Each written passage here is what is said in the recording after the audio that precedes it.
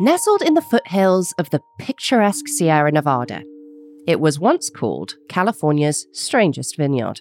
The winery was built and run by a secretive religious society called the Fellowship of Friends.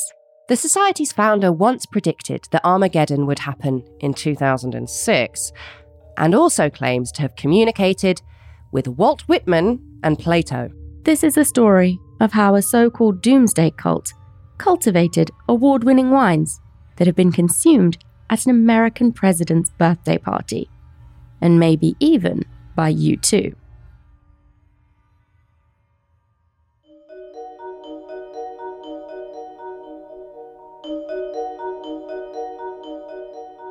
Hi everyone, and welcome to Sinister Societies, a Spotify original from Parcast. I am Hannah Maguire. And I'm Suruthi Bala. Every week, we're going to cover your favourite cults, faith followers, and secret societies. We'll have a look at some of how the biggest secret societies and cults in history have made their fortunes. And how they've also managed to run in plain sight and made people like us oblivious to the fact that we're supporting them. Today, we're going to tell you all about the Fellowship of Friends and its once flourishing and critically acclaimed Renaissance Vineyard and Winery.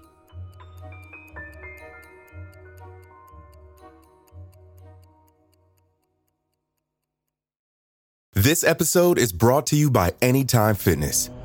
Forget dark alleys and cemeteries. For some, the gym is the scariest place of all, but it doesn't have to be.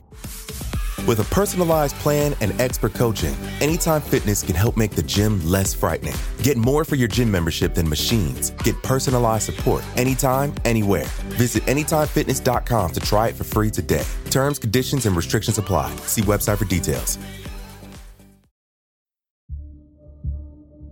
Let's get into a little background on the founder of the Fellowship of Friends, Robert Earl Burton, and how he went from teaching elementary school to religious leader to owning prime real estate in California's wine country.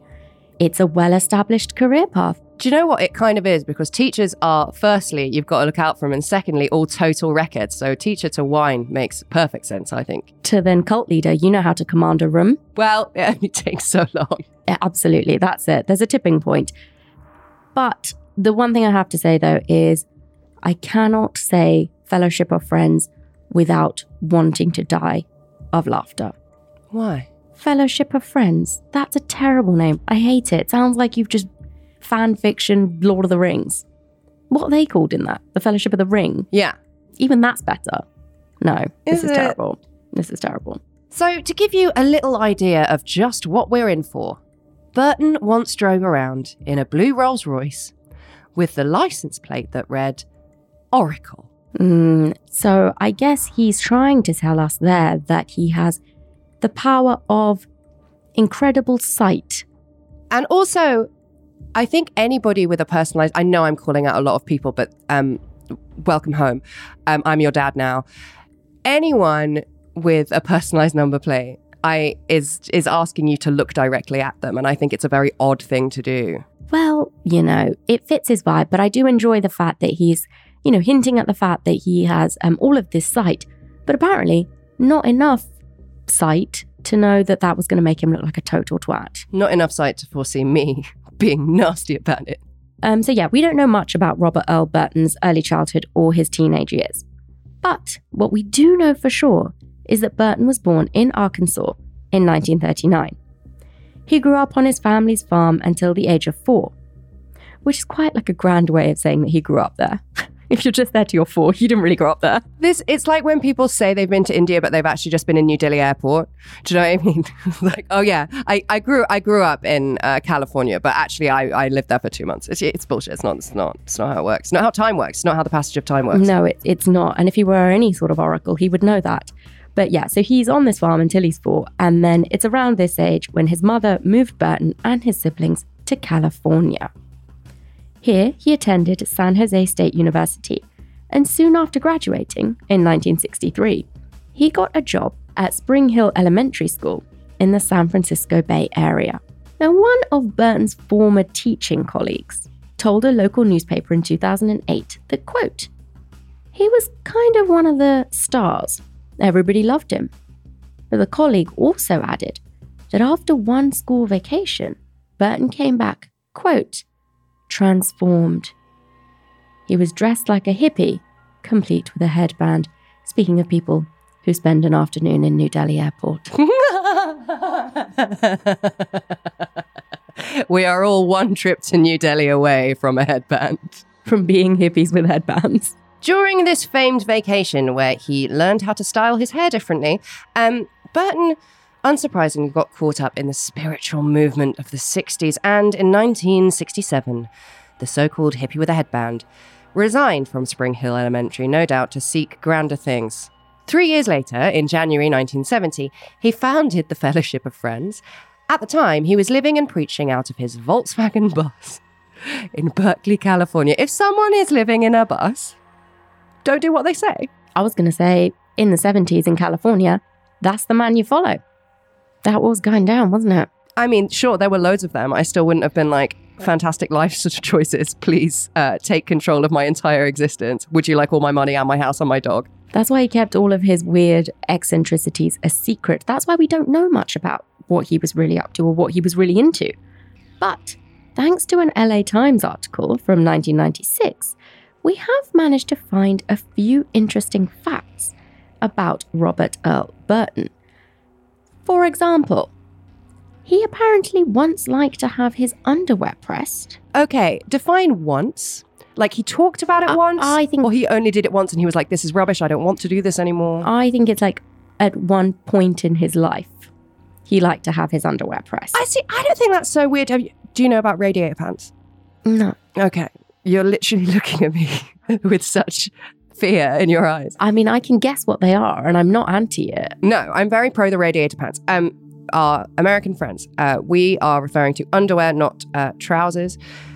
Radiator pants. Alternatively, the spicier version is microwave pants. If you put your pants on the radiator, or if you're really cold, in the microwave. Snuggly undies. I mean, I can get on board with that. What I can't get on board with is ironing anything. I don't do that. I literally just bought an iron. I refuse. I did refuse until creases in my decorative throw pillows in my new flat, and just looking at the creases makes me feel upset. So you're ironing throw pillows? Yes, they're on my bed. They're not in the living room. Okay. But yes, I am now a person who irons bed sheets. Hello, my name is Karen Maguire. I am my mother. I mean, I like how you ended the caveat of they're in my bedroom, they're not in the living room, like that was going to make it less weird. Arguably, fewer people will see that, so it's even weirder.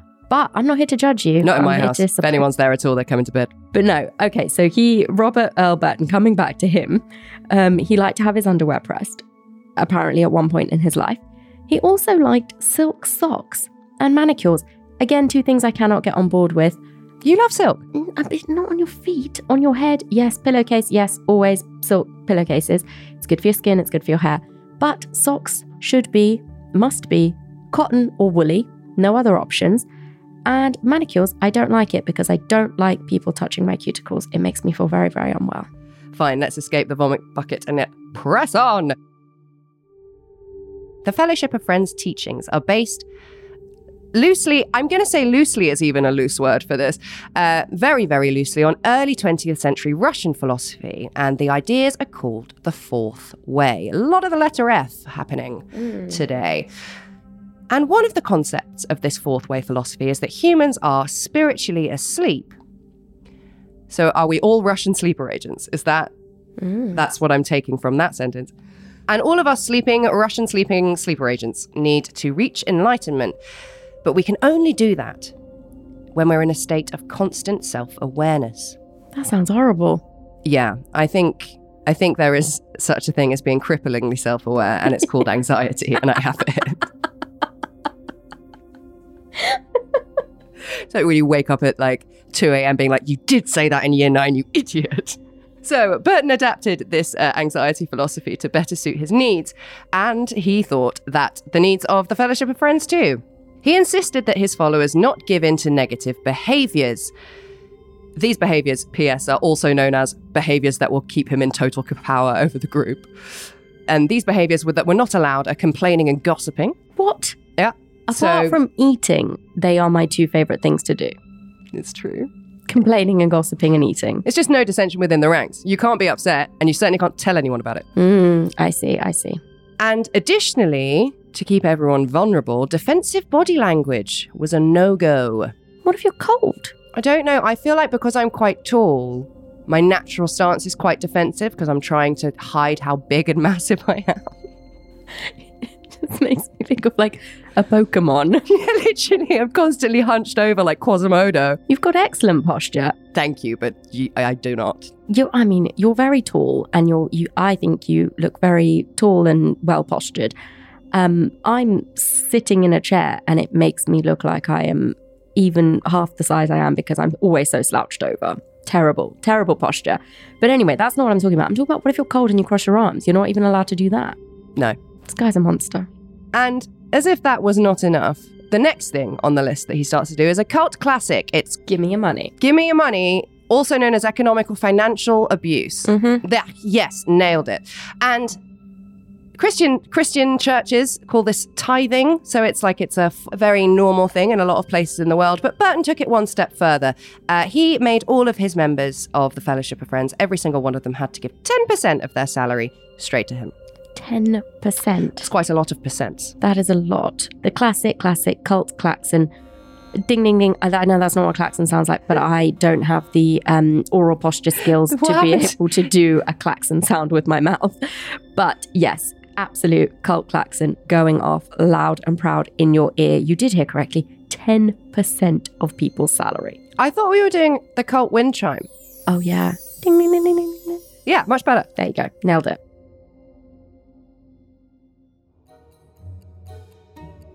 Coming up, how Robert Earl Burton and his Fellowship of Friends created their award-winning wines. Wines so acclaimed that they were fit for an American president.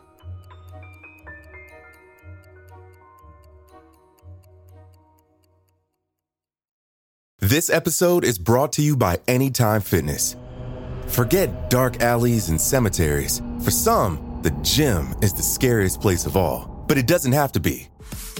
With a personalized plan and expert coaching, Anytime Fitness can help make the gym less frightening. Get more for your gym membership than machines. Get personalized support anytime, anywhere. Visit AnytimeFitness.com to try it for free today. Terms, conditions, and restrictions apply. See website for details.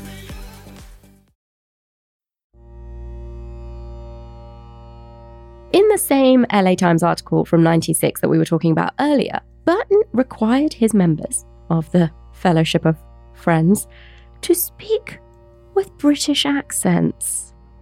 And some of the members even anglicized their names. And members were told to avoid using the following words: thing, I, really, oh, and hi. First and foremost, British people are, number one, better than everyone. So I can understand why he took it so far. Obviously, I'm joking. I personally am a steaming pile of human garbage. But it's an odd choice. Absolutely. And if you think the whole British thing and the whole banning of these random arbitrary words is weird, it's about to get weirder, my friend. Because Burton also claims that angels have communicated with him. And not just like one or two or whatever. No. 44 angels, to be precise, have communicated with him. And he says that these angels have spoken to him in the form of, as you said earlier, Walt Whitman, Abraham Lincoln, and Plato, to name just a few. It's never Jason the chimney sweep from Poplar, is it? No, Jason's not a very chatty angel. Out of all of the angels.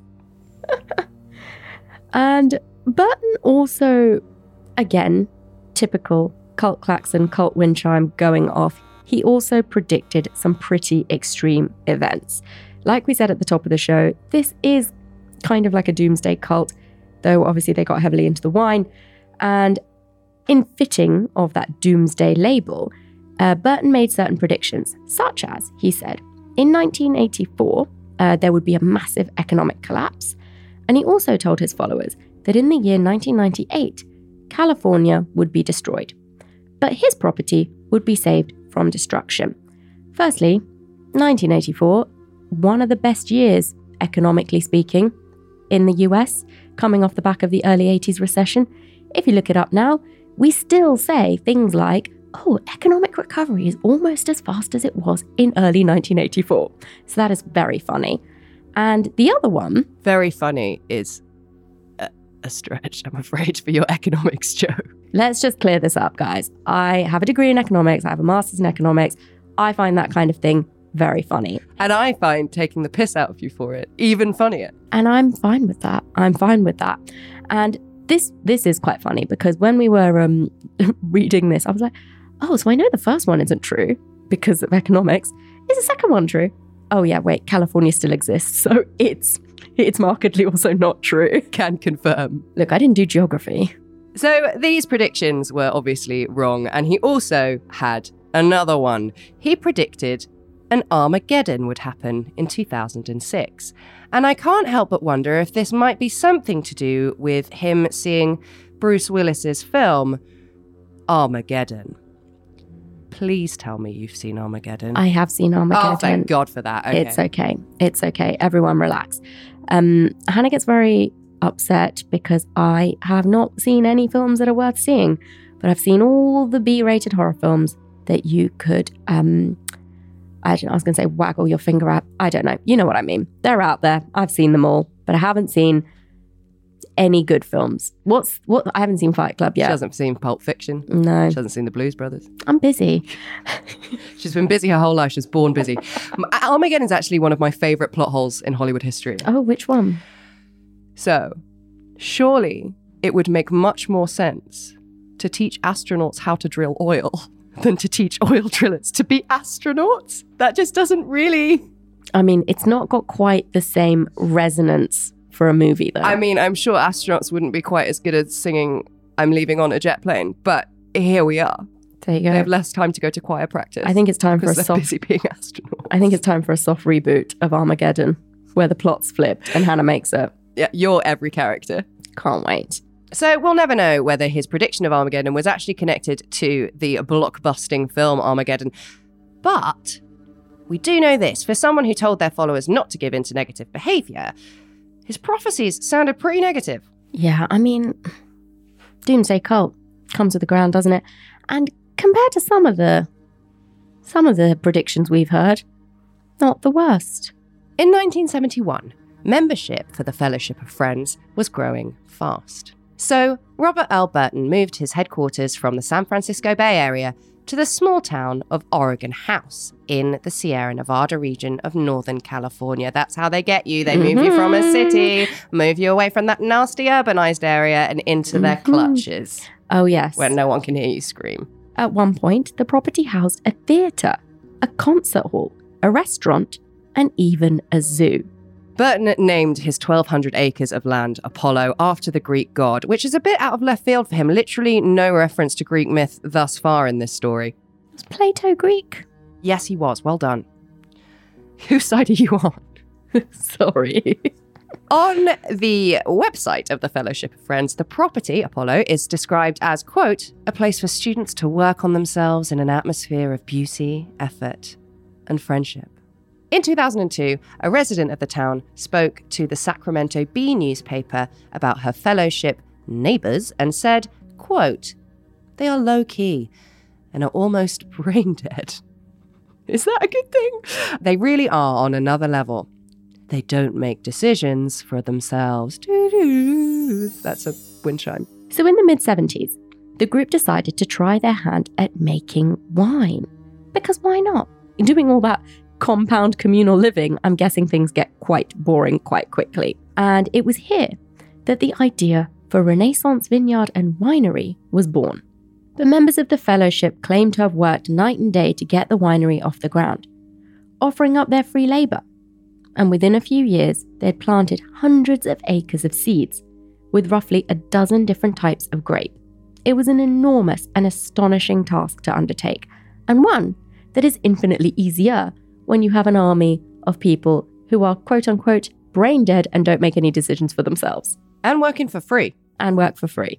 By 1988, Renaissance Vineyard and Winery was finally selling its wines. It's also good to check that halfway into the episode, yeah, work, guys. Sterling work. Been podcasting for 4 years. Such a pro. By 1998, the Renaissance Vineyard and Winery was finally selling its wines and soon earning high praise for its creations. And they even won international awards. Do wine awards mean something? I mean, they do to me. I buy almost all of my wine from Aldi. And if I go into an Aldi, you laugh, but Aldi has excellent wine. No, I know. I'm laughing at the idea of you walking into an Aldi, which is a very budget supermarket for international listeners, and they have a selection of wines. I love the fact that you have been fooled by someone just sticking a sticker on a bottle of wine. They're all award-winning Aldi wines. Is it the Aldi Awards? It's the Aldi Awards. Great. And you can pick yourself up a nice little red wine for £6. They're the only place on the high street that you can easily buy organic Prosecco. And yes, that's how terrible I am. But it does make you feel less hungover. So I hear. I drink my wine through a straw, so can't relate. Out of a box. But let's get back to the vineyard. This particular vineyard spanned over 365 acres and could produce 40,000 cases of wine annually. And in 2018, the San Francisco Chronicle reported that the winery had once had its own cement plant, made its own stainless steel tanks, and had its own barrel cooperage, which is not bad considering they literally had no business plan at all. But this is the thing. Who needs a business plan when you have dozens and dozens of slaves? Who apparently are engineers. I don't know how to make stainless steel and make it into a tank shape. I mean, I know, but this is true, and I think a lot of people don't sort of immediately realize this fact, is that cults do not want people who are unskilled. They're not necessarily going after people that, I don't mean to imply there, Hannah, that you are unskilled and not cult-worthy, therefore. They're going out looking for people that have solid skills that can contribute to cult communal living. And those kind of people maybe know how to build a barrel cooperage. I'm sure any cult would love to have me. Thank you very much. I'm sure too. The Fellowship of Friends sold their wines to high-end clients, like the Ritz-Carlton in San Francisco.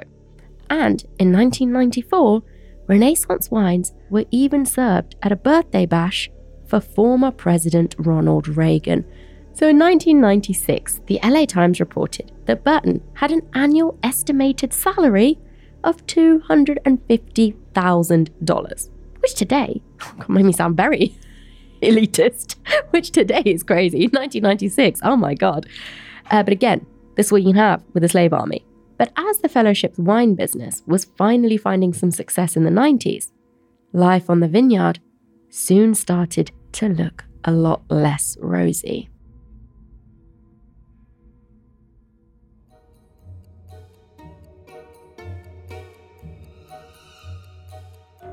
Up next, how allegations of the politician's favourite sexual misconduct and tax evasion might have caused the vineyard's fall.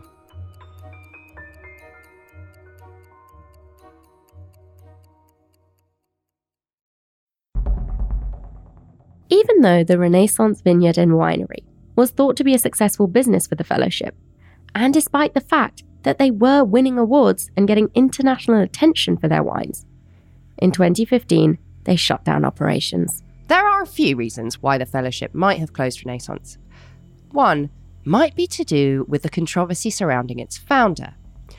Over the years, former members of the Fellowship had accused Robert Earl Burton of sexual abuse. And in 1984, a former follower filed a lawsuit against Burton claiming fraud and said that Burton preyed upon young men in the group. After that lawsuit, it was reported that approximately 100 members left the Fellowship. If 100 are leaving and they still have enough people to run the wine empire, that's an outrageous amount of people. Mm-hmm. But it's like we've seen, cancel culture is hard. It's like somebody's followers fell by 100 followers. And it's just going to go back up the next day. They'll be replaced. Exactly.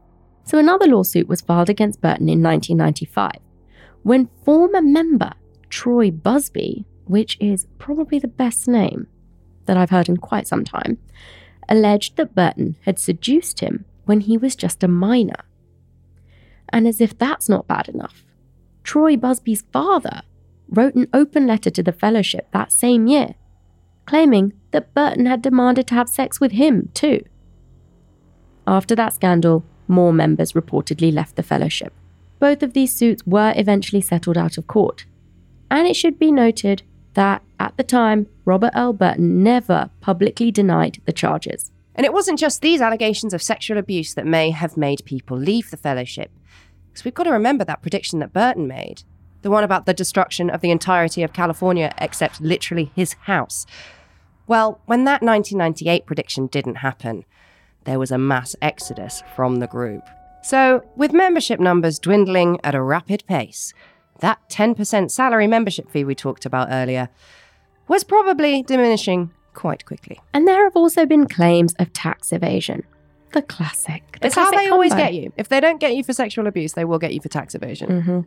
Absolutely. The classic combo. Just a bit of sexual misconduct on the side of a nice tax evasion-shaped steak. And in 2002, the Associated Press reported that the Fellowship of Friends owed $2 million in unpaid taxes. Oh boy, they are coming for you. But in 2017, the Fellowship did come to a settlement and agreed to pay just over $300,000 in taxes. How very noble of them. You know, when you owe $2 million. As of this recording, the Fellowship of Friends still owned the property that was home to Renaissance Wines. And as of 2018, Robert L. Burton still lived on the very same property. It's been more than 6 years since Renaissance Vineyard and Winery stopped production, and there are still bottles of its wines on the property waiting to be sold. Yes, you, if you wish, can go online right now and order a case. I think I will stick with my box wine. Thank you very much. And I'm going to stick with my Aldi. I'm just waiting for Aldi to bring out an own label orange wine, and then my life is solved.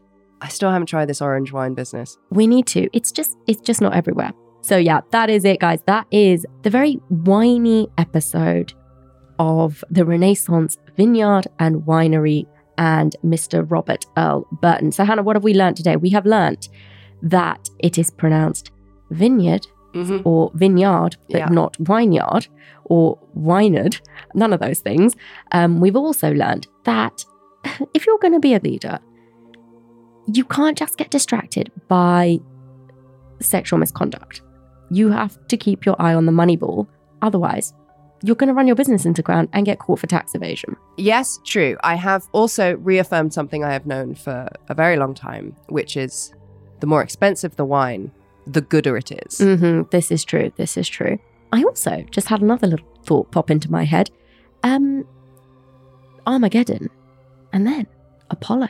Oh, you know what? Well done. The vineyard's called Apollo. Duh. Boom. And on that rocket-shaped bombshell.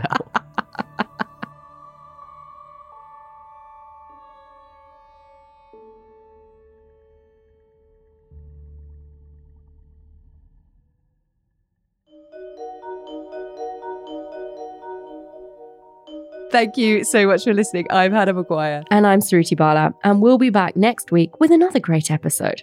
But make sure you remember to follow Sinister Societies on Spotify to make sure you get that brand new episode every week.